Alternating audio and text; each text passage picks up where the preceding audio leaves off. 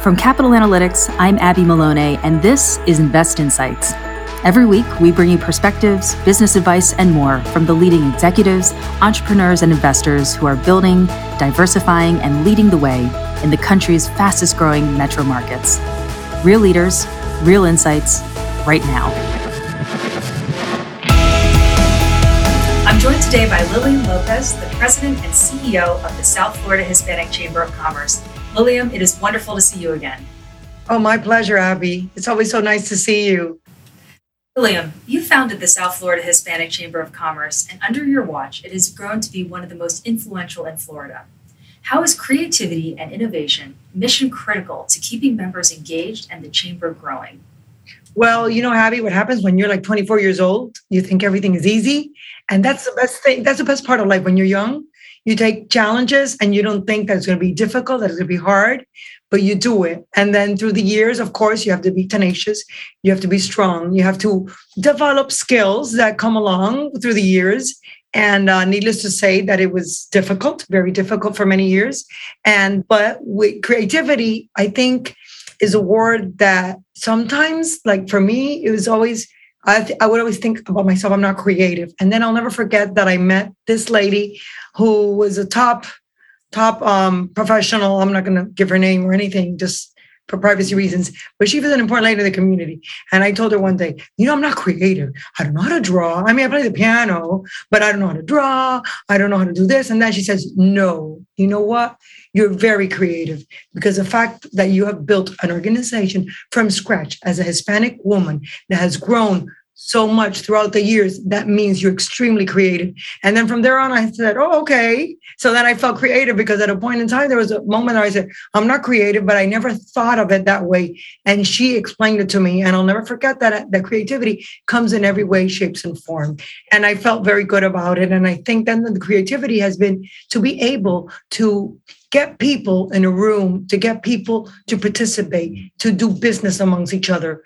And that I think maybe that's what I do best, that I'm able to tell people, members, that we have this event, we have this conference, and everybody just flies. Like now we have events coming up, they're all full packed, RSVPs, and I still get in the morning people calling me, is there room, Lily, is there room? And I said, I wish I would be able to say yes, but unless you stand outside and wait to see if there's an open vacant seat, then you can come in. So for whatever reason, I mean, we must be doing something good when all of our programs and all of the events that we do are really always with a lot of support, not only from small companies, large companies, medium-sized companies. And that makes me very happy to see that what I started as a dream, as a young lady, has become an organization that's ranked one of the 5 top Hispanic chambers of commerce in the United States of America. Well, Lilian, I can attest that you are a networker and your events are bar none, but obviously the pandemic changed that. One of the ways chambers of commerce pivoted over the last 2 years was by providing clear and concise information to their members and serving as networkers, getting businesses what they needed. Were there any specific considerations or obstacles that you think Hispanic businesses may have faced throughout, and how did the chamber innovate to meet those needs? Yes, Abby, it was so interesting because at the moment, we all froze, of course. That was beginning in mid-March of 2020. We had to close. And imagine me, I'm a communicator. I mean, I write, I've written for magazines. Now I have a column in the Miami Herald once a month. And so I'm a communicator. I've done TV for 10 years. And now I started doing the Business Minute with Lily Lopez, which is a digital show as a result of the pandemic. So talking about creativity, I said, okay, I have to connect with the members. How could this be? Everybody's home. What's happening? And then I started doing small messages like every 2 or 3 days, and just sending it out to the membership. And eventually I said, okay, we're going to do this. We're going to do it. We're going to go virtual. We're going to start doing a lot of events and conferences, and with the support of many board members like Felipe Basuto and our chairman, Roland Sanchez Medina, and so many others, Jose Perez de Corcho, Michelle Febres, our vice chair. We said, okay, let's start, let's regroup, let's do it. We're going to do a digital platform. We're going to have many speakers. We had Senator Marco Rubio. We had former superintendent of Miami-Dade County Public School, Carvalho. At that moment, it was Miami-Dade County Mayor, who is now Congressman Carlos Jimenez. So with the PPP, we partner with Univision, with all these different media companies to provide all these services on BBB and all the information that our members and the community needed, because we opened it up for everybody. And it went very well. And we did that like for 5-6 months. But eventually, Abby, what happened was we're Hispanics, and Hispanics started to get Zoom fatigued. I remember once receiving an award that was via Zoom and all of that. And they have you in this room and you network with 2 or 3 people. And then they take you to another room and you network with those other 2 or 3 people. You know what? I don't remember who I met, who I networked. There's nothing like the personal touch. And Hispanics in particular, you know, the Hispanics are very touchy, very love, very hug. And I remember we said, okay, in October 2020, we're going to go live. We're going to be very careful because we didn't want to minimize the pandemic. I know it's bad. So we started doing live events. And I remember doing it at the Biltmore and opening the doors. I would tell everybody, freeze the room, then we'll open the doors for ventilation. We'll sit people like more than 10 feet apart. I would have even people that would say to me, Abby, I want to sit by myself in a table outside. Okay, we'll sit you outside in the table. That's fine. We're here to accommodate you, to please you. So tables were very small, of 4, some of 6, very separate. The hand sanitizing station. We would have plexiglass to divide people in the stage. We would have the microphones with the disposable covers with gloves. So we took every precaution. No temperature checks.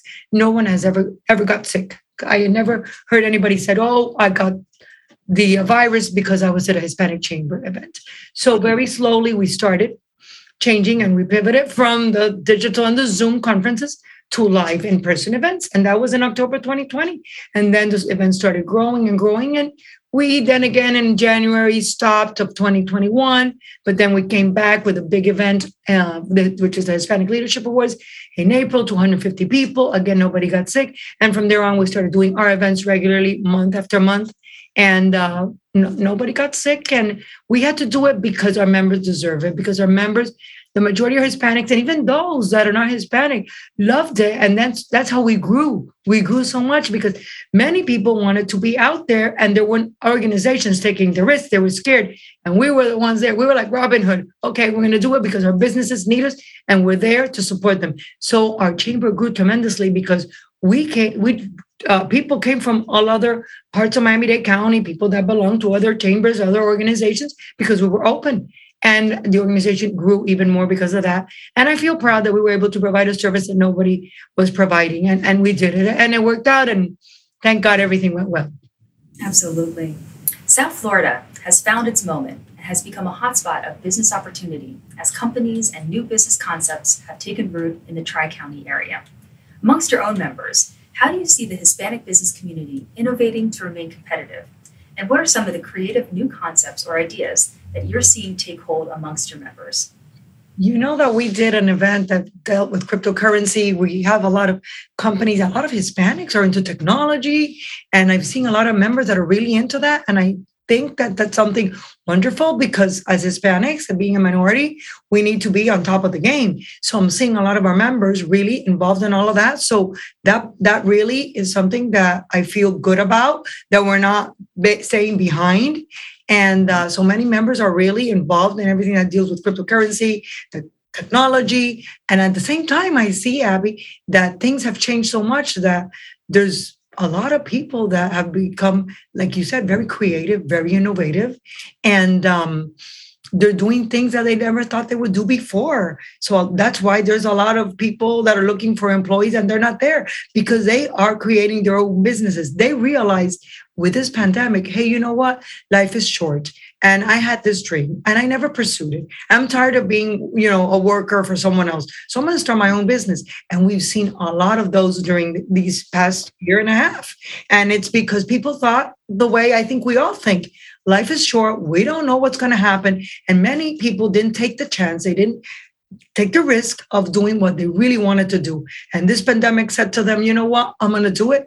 Take that risk, take that chance. And that's why we see that there's a lot of people having, creating and establishing their own businesses. And there's a lot of job openings because those people are now on their own. And I think it's good. And then eventually, this is good for all of us. This is good for the economy. And I'm very proud to see what is happening.